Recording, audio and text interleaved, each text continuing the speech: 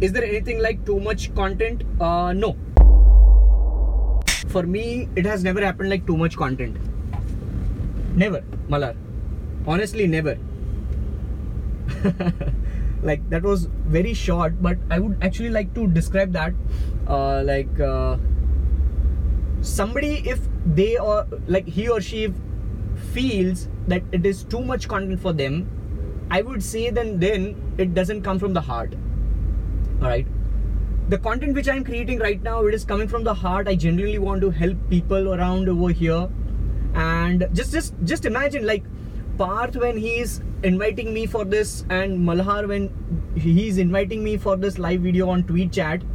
Like, I have been a part of Tweet Chat probably in 2016. After that, I have never ever taken part in Tweet Chat. Why? Because I'm less of a Twitter guy. Because I'm less of a writing guy. So I just requested them to do this kind of a live video. Alright. In that way, SEO Talk will also have a totally different picture, the way they were organizing. And that's it. Why would I do this kind of thing? So, too much content would be for those people who don't have that true, from the bottom of the heart content.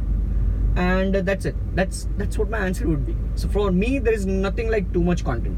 Hey there, thank you so much. With that being said, thank you so very much for tuning into this particular episode and listening to Digital Pratik show, because I know how time is valuable for everybody.